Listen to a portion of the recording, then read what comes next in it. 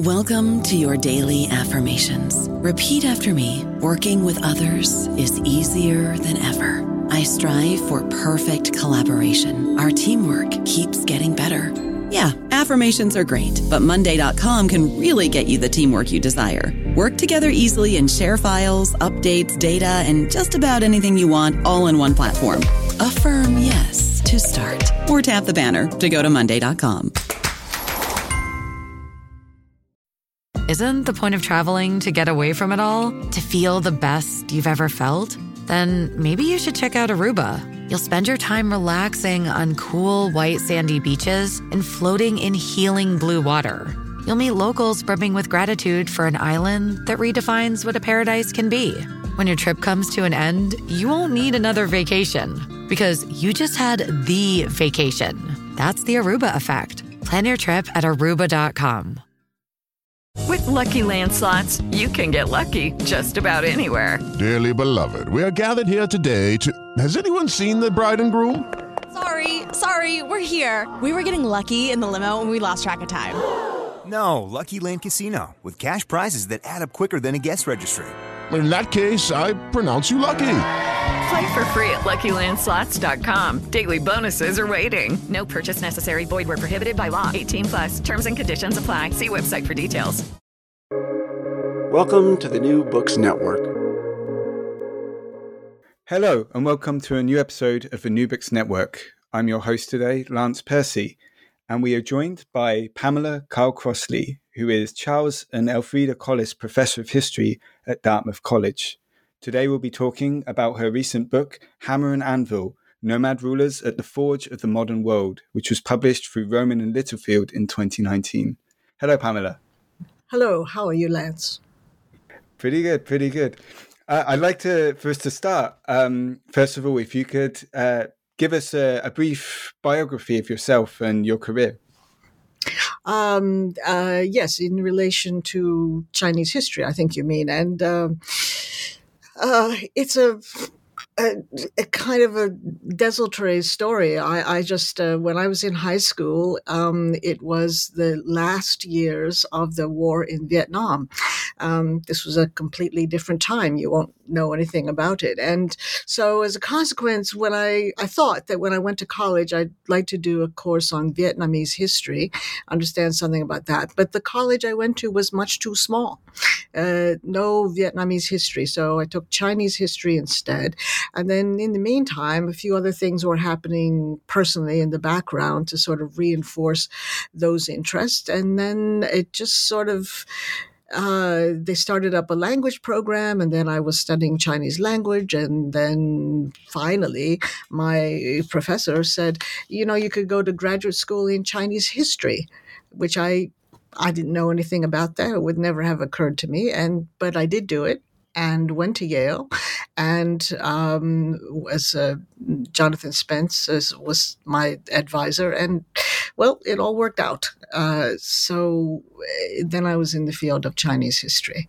And I didn't have to stay in it. Nobody does. So I guess I would say the main thing that keeps drawing me back to Chinese history is the depth, the breadth, the way in which the sort of magnitude of the history of people in China really opens up all of human history. It's just one of the most efficient and rewarding paths, right, towards American history. And then I just slowly, since 1992, I've also been sort of edged towards global history.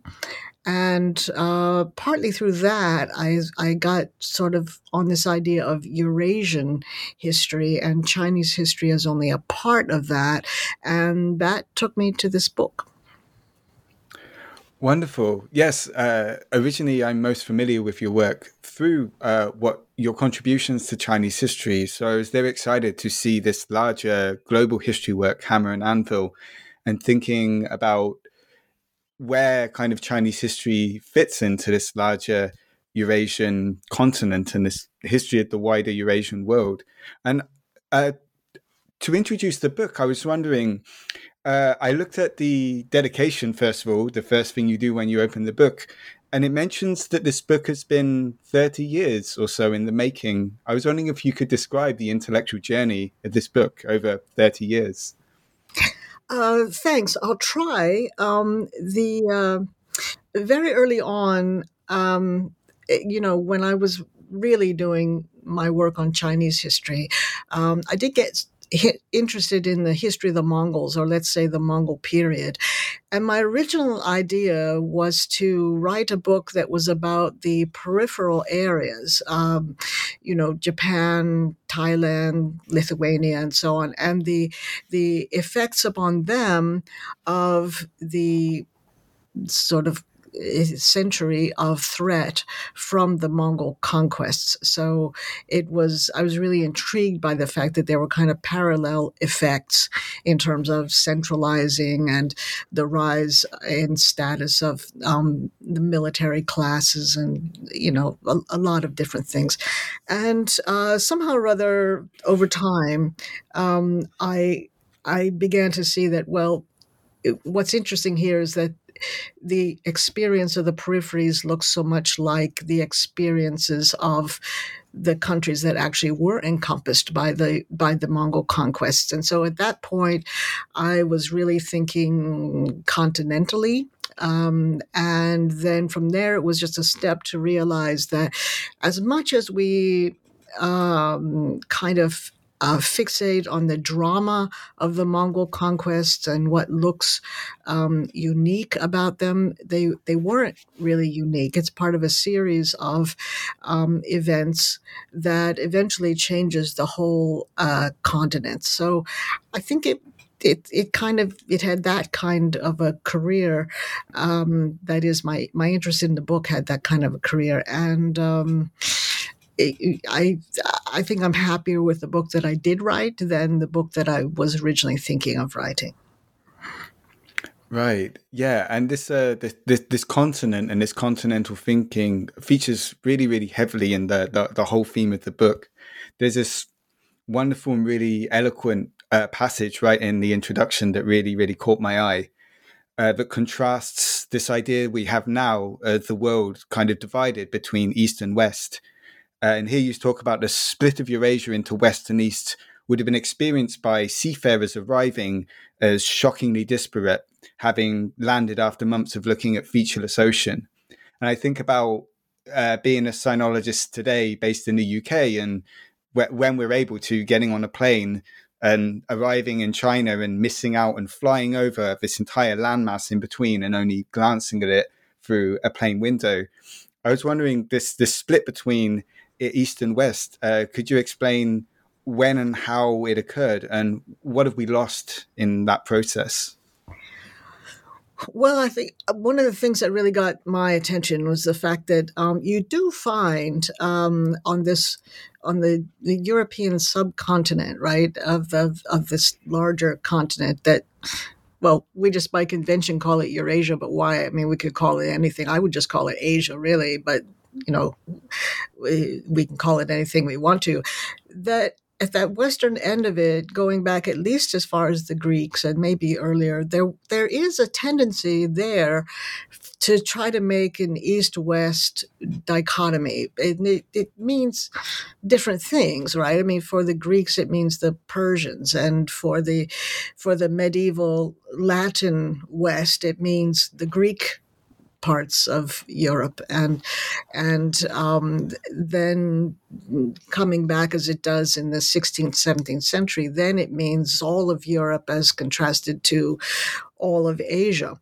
So you have these kind of, it's not a single discourse that's continuing, I don't think, from classical times to the present, but it's something that people at that end of the continent want to keep regenerating. And somebody will have to explain to me exactly why there should be this kind of an obsession. But it isn't something that you find widely distributed across Eurasia. Most societies at some point will distinguish between themselves and other people. And of course, the parts of Eurasia where you find, what we think of as these great traditions emerging, with the writing systems and hierarchical societies and so on. They often will have the kind of discourse of civilization and barbarity. And that's a different kind of thing from this East-West thing. So I was really struck by the fact that the last time that we kind of invented this East-West dichotomy, it was something that came a little bit after Machiavelli. Machiavelli wasn't somebody I knew a whole lot about before, and I had to get, pretty educated on this. But I was very struck by the fact that Machiavelli was working in this kind of Eurasian context, and it's sort of, he's right almost at the twilight of this period of a kind of integrated Eurasian perspective, and then that curtain is going to fall again. That's going to divide East and West, and that's the kind of discursive condition that we're familiar with now in the modern period. Right.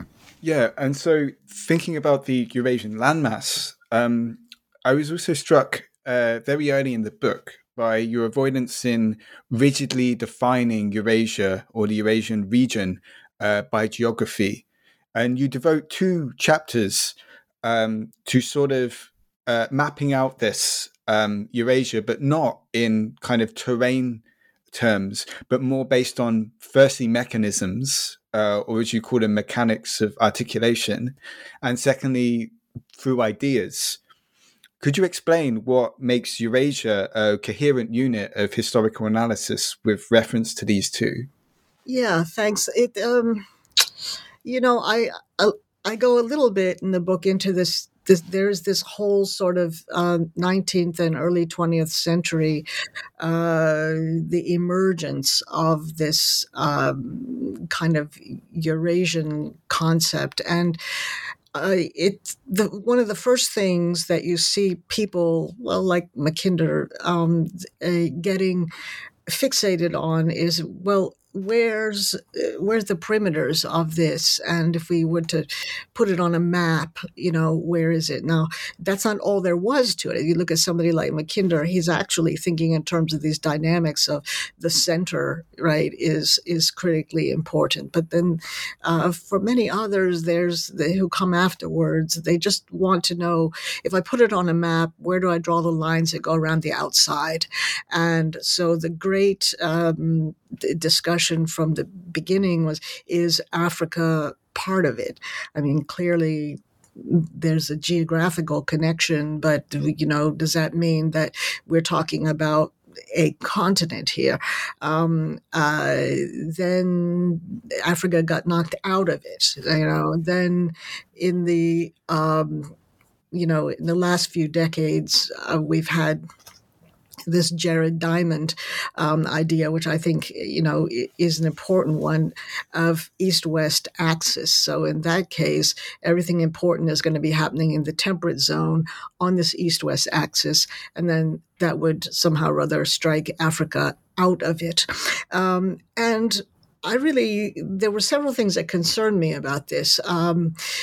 Eurasia the value of it here for me is that this is where the greatest concentrations of humanity, right, have been. So like 70% maybe of the entire human population has lived on this Eurasian landmass, and indeed within the temperate zone mostly. It is a kind of theater in which there has been extraordinary productions of technology and ideas shared across it and so on. So I just decided to think in terms of the really important thing about Eurasia on this East-West axis is this constant sharing, right, of technologies. And Diamond had called it guns, germs, and steel. Okay, but there's actually much more. And when you look at it closely, you realize that, well, there's areas where there's a tremendous amount of sharing and a long history of that, and they do tend to be towards more or less towards the center. But then there are degrees and degrees of that, so that you don't really have edges. Right, you have these kinds of places that appear to be the furthest extension of something like migration or trade and technological exchanges and even genetic exchanges, but they don't precisely coincide with each other. They don't amount to a solid black line on a map. And so it seemed to me that if we just think of Eurasia as, in fact, this collection of dynamics, we still get a center. We still have this concentration of this incredible mass of human population, human experience, human societies. But the edges of it are really not very clear. To me, it very definitely does include North Africa. I would never take North Africa out. On the other hand, all of Africa might not really be in it. I think the east coast of Africa probably also pretty clearly in a later period is part of it, but not necessarily all of Africa. Australia, there could be the teeniest part of Australia, but most of Australia, no. The Americas, not really, not until the late 15th, early 16th century. So I think the value of it is, on the one hand, you can look at in an integrated way at the dynamics of sharing across these certain societies, empires, and so on, across the temperate zone of Eurasia.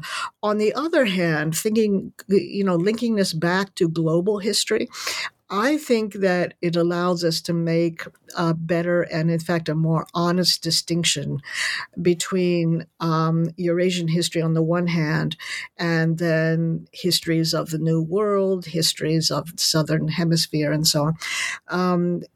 A lot of times you find that when people tell you they're doing global history, they're actually doing Eurasian history. And I think making people more aware of that and getting them to understand there are these alternative historical dynamics that have to be looked at really closely in order to really be doing global history. I think it kind of clarifies those considerations a bit. If you're clear about Eurasia, then you're clear about how global history is actually what the components of it are. Right.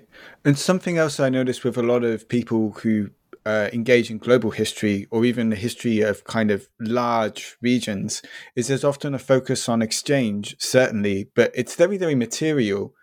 And I was really struck by what I found to be quite a novel chapter, the light-mindedness chapter, where you kind of talk about not only the sort of exchange of ideas, but a sort of a connection between certain ideas or frameworks of thinking that can link parts of Eurasia. I was wondering if you could talk a bit more about that. Yes, well, that's one of that touches on some of my earliest attractions to doing Central Asian history. I mean, if you look at the historiography of this, there are these really fascinating little threads developed that are always winding themselves around things like Zoroastrianism and Manichaeanism and far-flung influences of one mode of thinking on another area. And in Central Asian history, it's always this idea that Central Asia is a place where these ideas are moving across. I didn't see it entirely that way, but it was a way of talking about how critical Central Asia is. But over the years, right, as I actually come to understand more about these ideologies, I was really struck by the ways in which there is this kind of echoing and redounding effect from the center out, and that it's very easy to find in societies of Eurasia. Easier to find it than to not find it, let's put it that way. But I also thought that there is something special about Central Asia in that there are dynamics that tend to preserve older ideologies and, in fact, allow them to resurface in such a way that they reshape later ideologies, so that you would find this constant sort of resurfacing of these light themes about light, and themes about the deceptiveness of material experience and so on. And what I found was that if you look at modernity as not starting in England or the Netherlands or France, but really being far to the east of there, that you see that, in fact, it's a recurrence of these influences that lie behind modern skepticism, scientific thinking, political dissidence, and that the key to this is to understand places like Prague and their influence over the Germanic academic world of the, we're talking about the 16th century here, 17th. So it was the fact that this is not merely an antiquarian interest, right? So if we are thinking about these very old ideologies of light and dark, and this idea of material existence somehow being false, an illusion, that it's actually a continuous sort of thread that feeds into some of the features of modern thought that we think are most distinctively modern. Actually, you can find their roots in this kind of thinking. Right. And I like how you weave these intellectual and ideological trends in these different parts of the Eurasian continent throughout the whole book. And the actual temporal scope, I should say to listeners, for this book is quite substantial.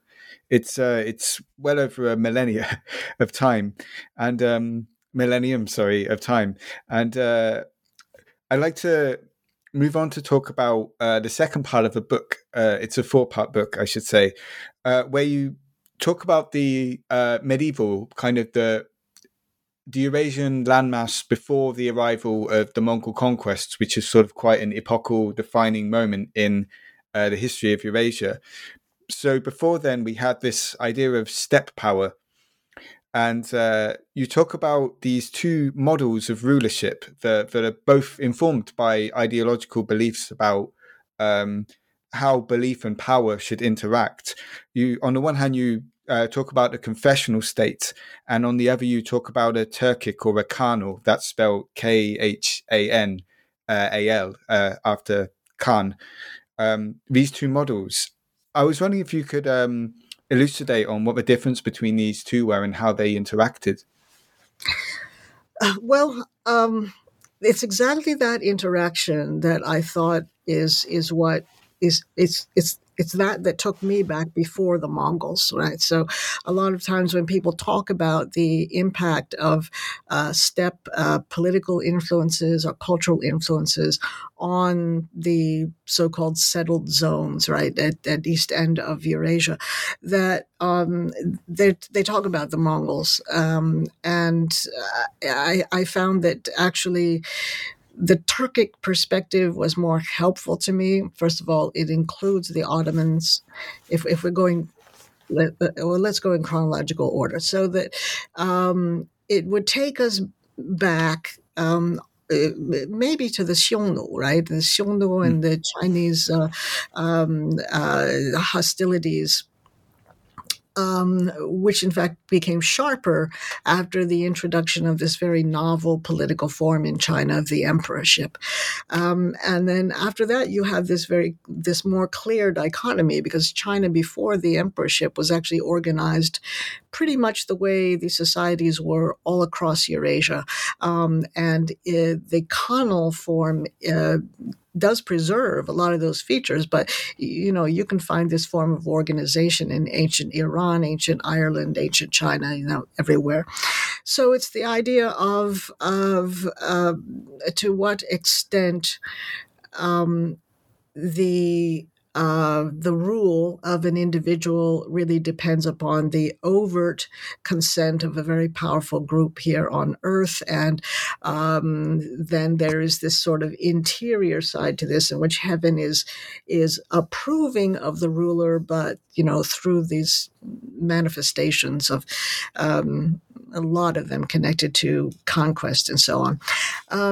And in this kind of a political environment from an early stage, and you can sort of see the way in which this develops through the Ranran and the Avars are very important, and then finally we get up to the Tang and so on. And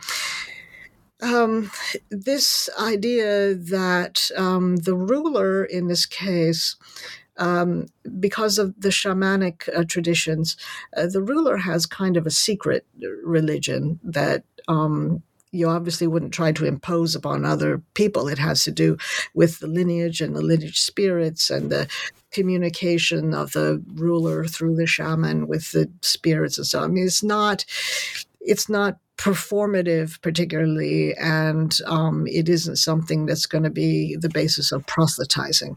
But as these orders, beginning in the 3rd century mostly, and then moving into these areas, these settled areas where there are these formal, institutionalized, hierarchical religions, what you have to do in the Khanal style is to accommodate those, to permit the populations to practice their religions, to acknowledge their hierarchs, and if possible, co-opt them into the political enterprise.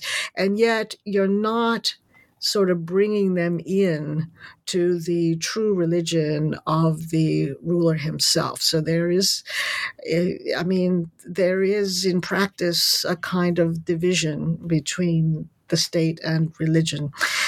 Now, the relation to the confessional empires, this confessional, I found in thinking over this book and doing the research that a lot of past historians and sociologists who have, were very influential in their own time, but afterwards were regarded as, passe, naff, right? That a lot of these individuals actually, we should be going back to, not in the sense of just going back and believing everything they say, but that we have to retain this, right, in our professional memory. And Marshall Hodgson was one of those for me. He has been for a long time. And he was the one who developed this idea of the confessional empires. And what he meant was these, the Christian, the Islamic worlds at the western end of Eurasia.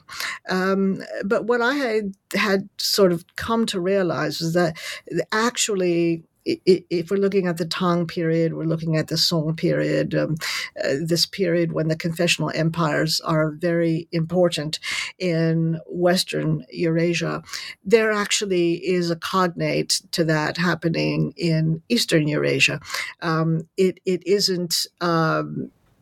It isn't one of these, the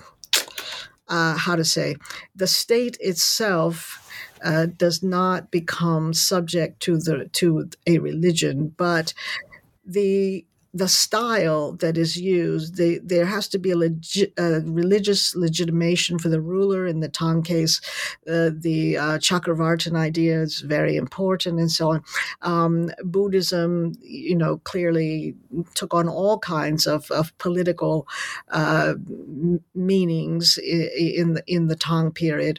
And I found that if you looked at Tang, which right next to it had an overtly confessional state in Tibet, that there was, in fact, the transmission of these sort of practices, right? More than beliefs, but the practices of confessionalism were actually being shared over a much wider area than what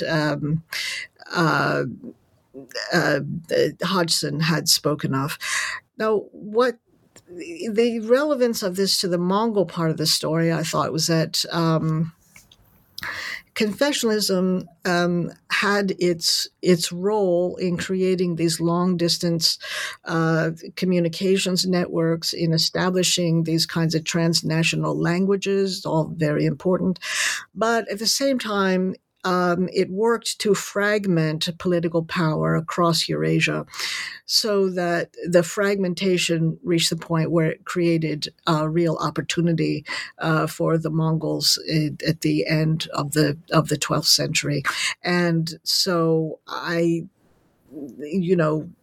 thought the confessional passage was an important one to look at very closely in order to understand how Eurasia was kind of was vulnerable to, was open to, was receptive to the influences that would come with the Mongol conquests. I don't know about you, but I'm very busy and I don't have a lot of time to cook. That's why I subscribe to Factor. Eating better is easy with Factor's delicious, ready-to-eat meals. Every fresh, never frozen meal is chef-crafted, dietitian approved, and ready to go in just 2 minutes. You'll have over 35 different options to choose from every week, including Calorie Smart, Protein Plus, and Keto. These are 2-minute meals. Factor meals are ready to eat and heat, so there's no prepping, cooking, or cleanup needed. They're flexible for your schedule. Get as much or as little as you need by choosing your meals every week. Factor is the perfect solution if you're looking for fast, premium options with no cooking required. Sign up and save. We've done the math, and this is important. Factor is less expensive than takeout, and every meal is dietitian approved to be nutritious and delicious. Head to factormeals.com/NBN50 and use code NBN50 to get 50% off. That's code NBN50 at factormeals.com/NBN50 to get 50% off. Right, yeah. And the Mongol conquests arrive in your book in part 3. But before we get into them, I was just wondering if you could briefly elucidate on 2 kind of categories that you introduced to us in this book. The first being Turkic, and what are the dimensions of Turkic? As I understand, it's a heuristic kind of tool of the craft for this particular book. And there was another that really struck me, another grouping that you form here called the Sartic world. And these are both ones that the Mongols sort of, what's a word? Like they become part of the Mongol Empire, but they're existing prior to the Mongol Empire. And could you briefly describe these, please? Yes.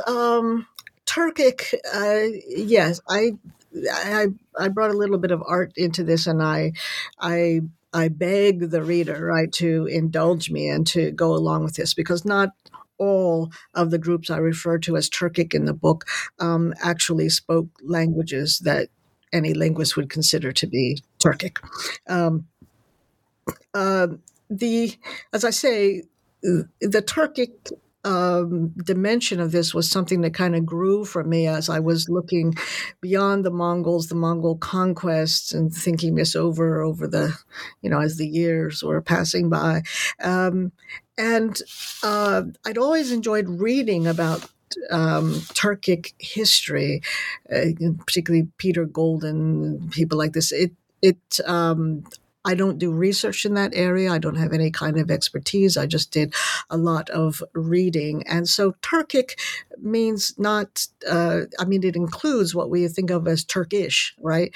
But it also includes all the variant languages that are related to, but not the same as modern Turkish. It includes the entire history of these populations that originated basically in Siberia and then migrated ever westward until finally reaching Anatolia.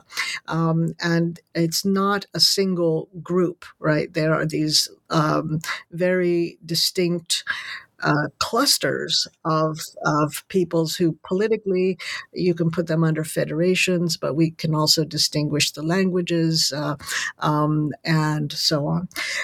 That history is continuous, right, from before the Common Era all the way up to the modern era, and that's partly because of this the extreme length of the history of the Ottoman Empire.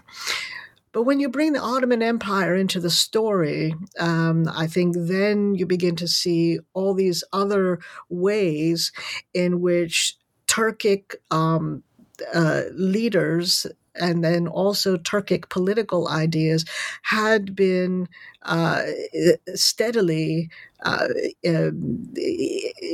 infiltrating, these at the western end of Eurasia, long before the Mongols ever arrived, and so it's not a sudden sort of like an impact from the steppe. It's something that was actually a very integral part of the histories of Europe and the Balkans, the Urals, the Black Sea, this whole area, a very integral part of that, for basically the last 1800 years. So Turkic, in that sense, I describe it as a role, I think, at one part in the book, that it's a historical role rather than being some very tightly specified linguistic or cultural group. This was important to me, particularly in discussing Eastern Eurasia, because there we've got groups like Xiongnu, who, this is not resolved. Nobody knows, to what extent you should or should not consider the Xiongnu to be Turkic, but they had the features that I was interested in. They had an Ordo-like organization. They clearly had a Khanal sort of organization at the top of the society. They were horse nomads. Something like this was also very important for being able to include the Ranran and the Tagbak, right? And that's where you bring Sui and Tang into this whole much, much larger story of the Turkic peoples. And fortunately, I didn't even realize this until I did. I knew at some point I want to be able to link all these things together, but what should I call it? And it just happened that I got to reading about Islamic historiography relating to Central Asia, to the Turks and so on. And there was already a tradition of using Turk basically in the way that in ancient times Turan was used, right, which was as a role, as the opponent of the agriculturally based civilizations of Iran, actually, but this had been sort of incorporated into Islamic historiography, and so I thought, yes, it's not just me. There's a lot of other people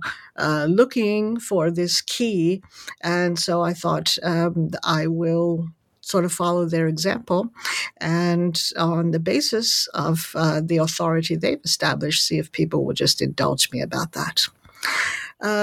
Now, the Sartic people, this was not a term that I encountered very frequently in my own readings about let's say, the Mongol conquests.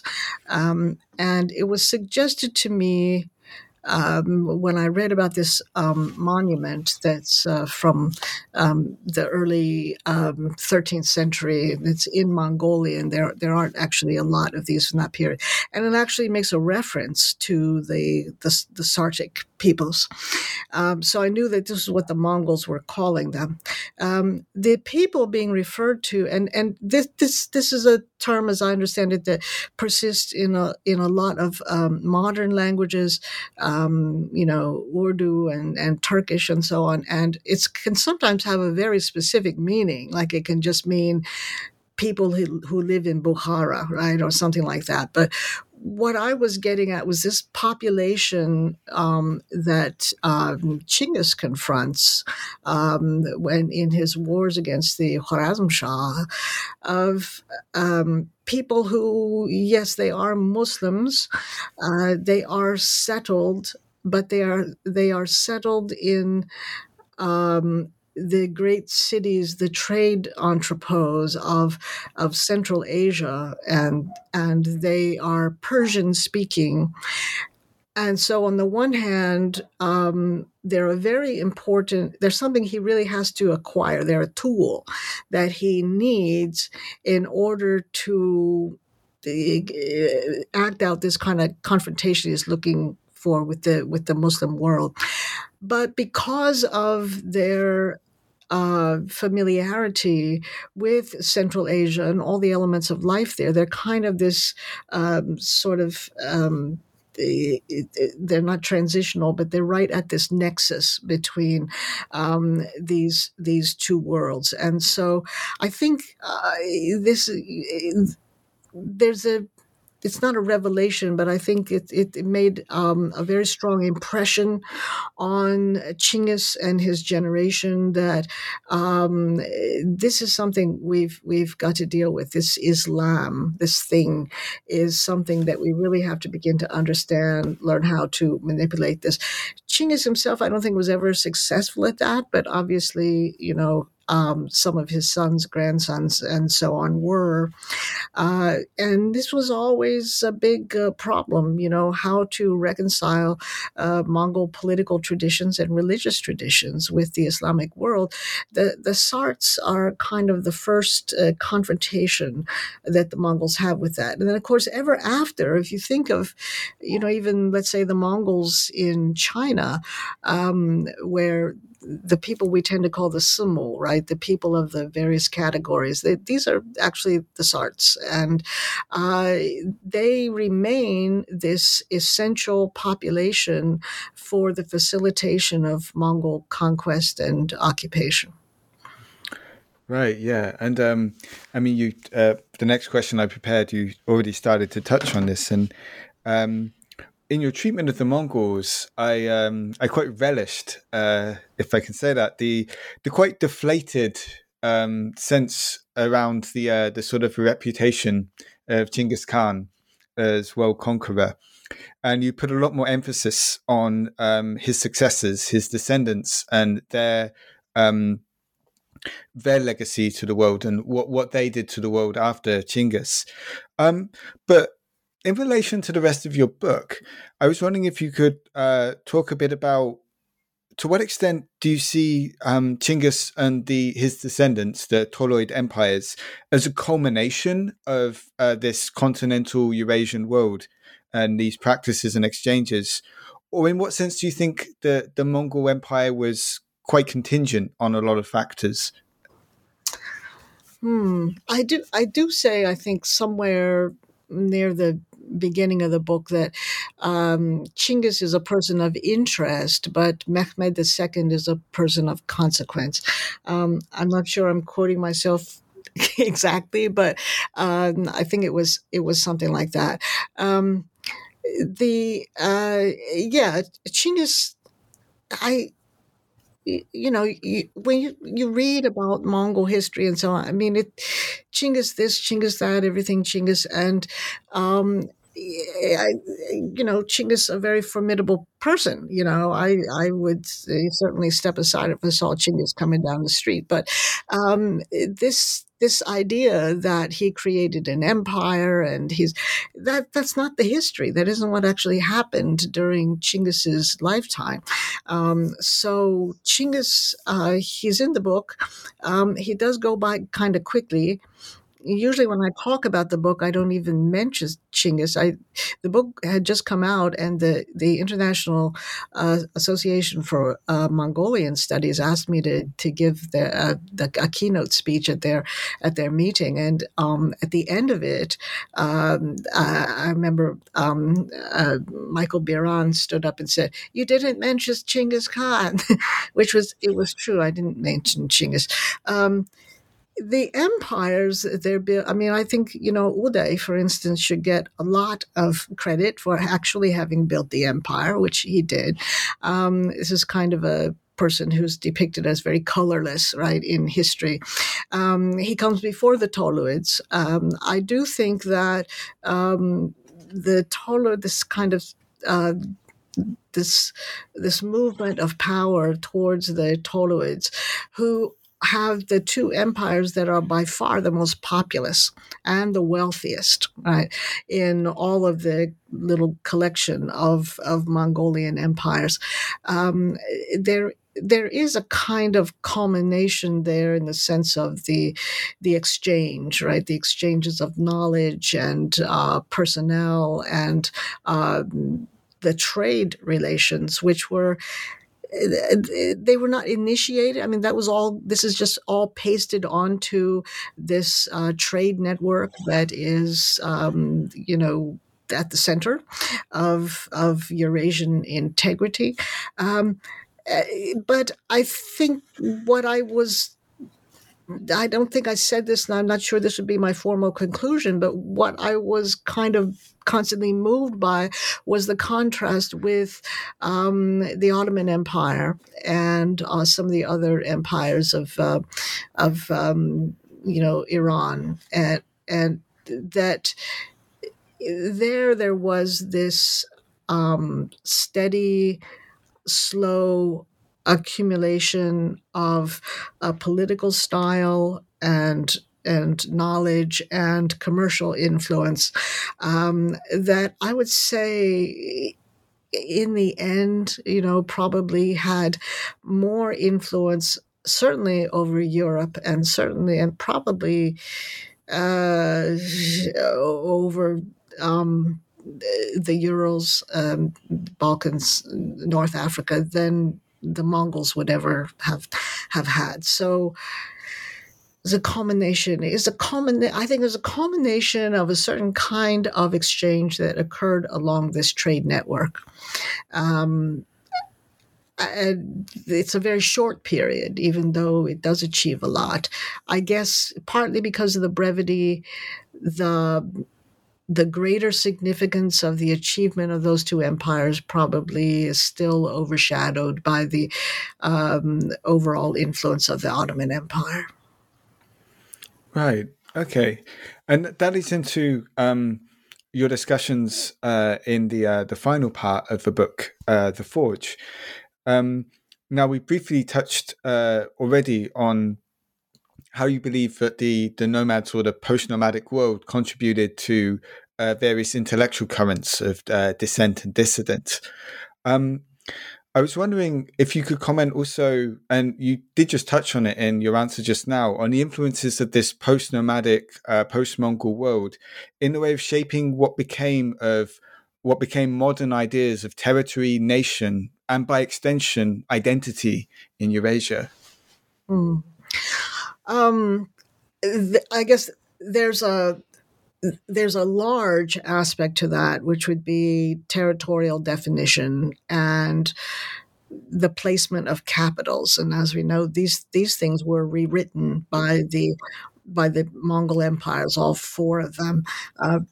It's basically put these territories on a kind of foundation that looks to us a lot like what the foundations remain today in terms of, the outline on the map. I think there was also a residual effect of these small states. The Mongols reduced the size of the states when they got to China and when they got to Iran, and probably even when they assumed control over the Russian cities. And strangely, the states coming after the Mongols did not return to the size of the states beforehand. And so they developed this kind of style that remained into the 19th century of basically small states on small tax bases. And it's only when they were confronted in the 19th century by these enormous states with industrialized military from Europe that you see the long-term effects of this. But that's another sort of thing that happened. But thinking not about the map now and not on this very grand level, institutionally, these empires all did something very similar, which was objectification of identity. And so if you think of the medieval period in which everybody everywhere always has an identity. But in the Middle Ages, the basic sort of criteria of negotiation of identity were generally related to religion, class, gender would be very important. Things that we would think of afterwards, like language, right, or a broad kind of descent from a group of people instead of some famous ancestor. Those things were not really part of medieval identity very much.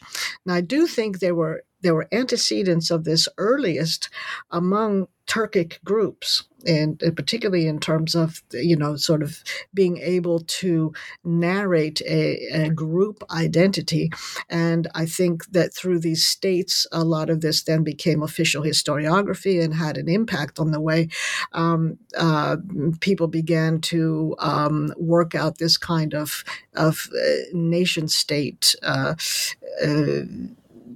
obsession, right, in the modern period. But objectification of identity originally had to do with things that I think had disparate origins. One was in the Islamic world, this kind of difference that you had to be able to mark and to administer between Muslims and everybody else. So you had to be able to differentiate who are the people of the book, who are pagans. They all have to be treated differently. They have to be registered. They're going to be taxed differently. If they show up in court, this is all going to go differently for them, depending on the ways in which these identities have been recorded. The second and the disparate origin, I think, that has to do with Central Asia and this Turkic tradition of naming captive populations and keeping records of that, because they're going to be gifted to followers, so that the history of some groups being passed around from one lord to another and being put to work in the mining or in the fields or being enlisted in the armies. All of these things, worked out as a way of categorizing, objectifying these identities that are basically cultural in origin. So they do have to do with the language that people are speaking and the place where they were, their place of origin, right?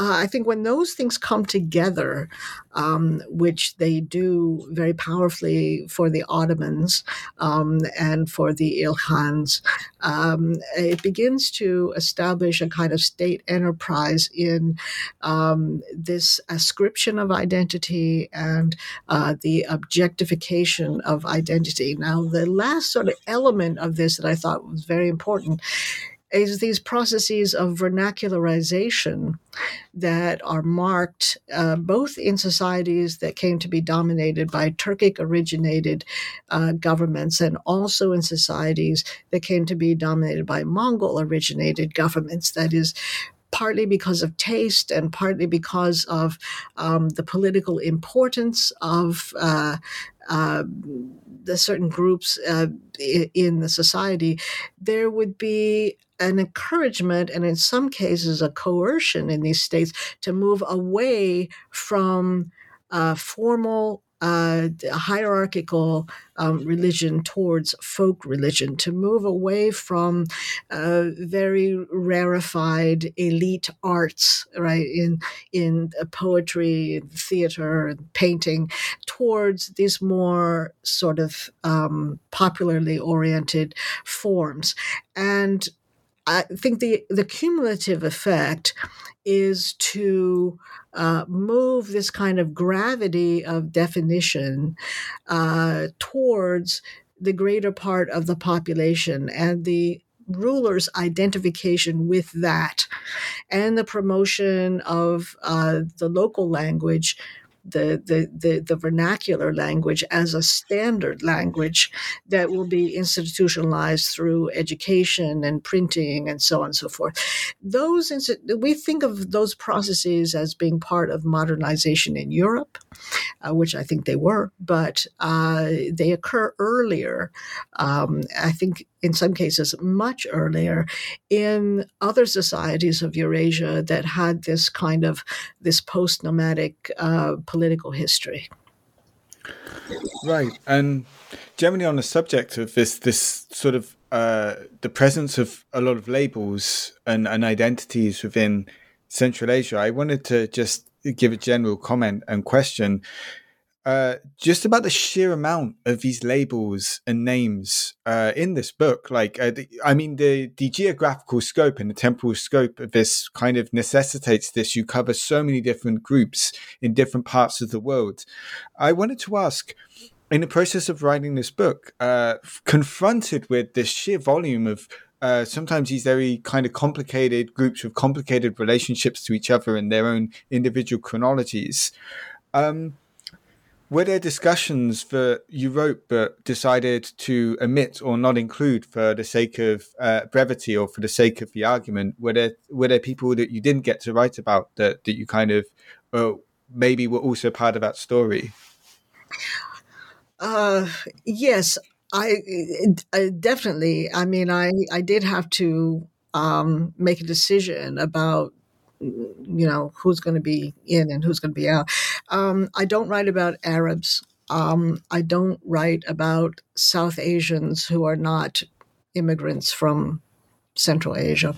Those are very, very important groups that are left out. I don't write about peoples who are actually of great interest to me who live north of the temperate zone, not unless they came down into this temperate zone. It's not that the temperate zone is, again, a line, right, that you're just drawing up, but you understand what I mean. There's the agricultural societies with dense populations are actually sort of the bedrock theme of the book. So if some group wasn't involved with that, I did have to leave them out.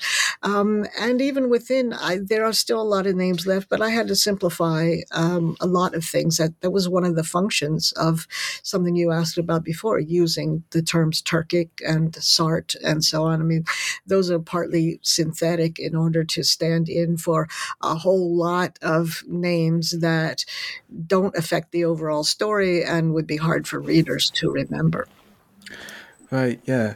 I wanted to just open this up now and ask you a question, a broader, general question about the craft of a global historian like yourself. I'm familiar with your other work, and I do particularly like your 2008 rather slim volume, What is Global History, that you published through Polity Press. In one part, you talked about the challenges of writing global history. And I quote, you say that there is nowhere to go and there's no method to use for researching global history since there's no context for the generation of evidence. And you go on to talk about other challenges as well. You wrote this book about, over 10 years ago now. Has your understanding of the craft of the global historian changed through completing this book, Hammer and Anvil? don't think it has changed, because in fact I was sort of acting out, right, this formula that I had mentioned previously, which is there's very little of this book, very, very little that's based on my own research. I basically read what other people had written, and I read what other people had written about what the first people had written, because I don't, once I get outside my lane, I don't actually have an ability to make judgments about the persuasiveness of some of these arguments. On my own, I can't. So I have to read what those other people have read about it. And so this is the point that I think I was making. And I have actually subsequently, I think, written a couple shorter essays about how global history is not actually history, in which doesn't mean it isn't a good thing. It just means, in history, what we do is we train people to generate original knowledge, which is always intensely local in its context. And they find this knowledge in the archives or in, other documents, or through learning about archaeological findings. They are producing this knowledge. They are working out the criteria of credibility, significance, and learning how to analyze it. And those are the basic skills of historians. And I think, contrary to the way my colleagues sometimes think about this, these are more important today than ever before, because it's really a science of knowledge. And nowadays, when we're having such a kind of, crisis of confidence about knowledge, the training of historians is actually a tremendous asset for us here. But when you come to do global history, well, there isn't any place you can go and research global history, because it's, by definition, the generation of original knowledge it has to be local. And so global is just reading what other people have written. You might work in a comparative style, right, where you're picking out two places and you want to sort of put them together for some reason, or you might be working in a more thematic sort of style, or you might work in this kind of integrated narrative style. But no matter what it is, you're not using those skills that historians are primarily trained to use, but you are acquiring the skills that are central to the work of, let's say, sociologists. And so I think most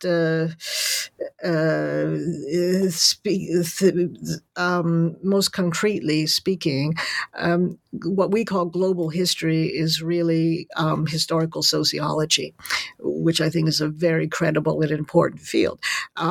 I'm not sure why historians want to claim that they themselves, without any help from anybody else, are doing global history, because it really, in terms of what we're trained to do, in terms of the kinds of critical review that we do of our own work among historians, global history doesn't resemble this at all. It is historical sociology, and it needs those kinds of skills, and so those have to be acquired at some point or other.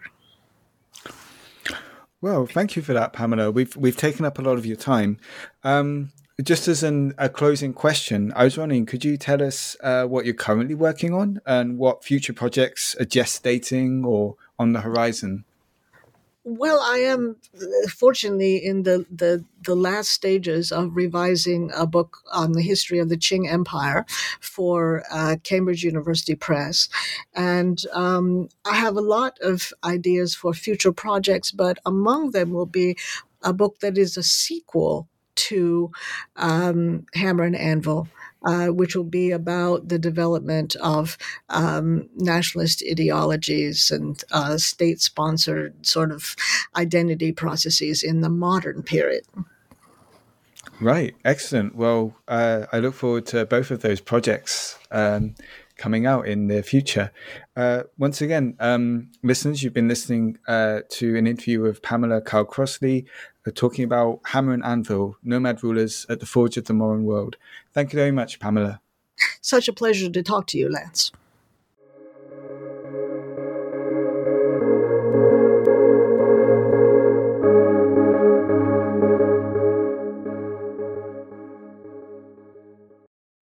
With Lucky Land Slots, you can get lucky just about anywhere. Dearly beloved, we are gathered here today to... Has anyone seen the bride and groom? Sorry, we're here. We were getting lucky in the limo and we lost track of time. No, Lucky Land Casino, with cash prizes that add up quicker than a guest registry. In that case, I pronounce you lucky. Play for free at LuckyLandSlots.com. Daily bonuses are waiting. No purchase necessary. Void where prohibited by law. 18+. Terms and conditions apply. See website for details.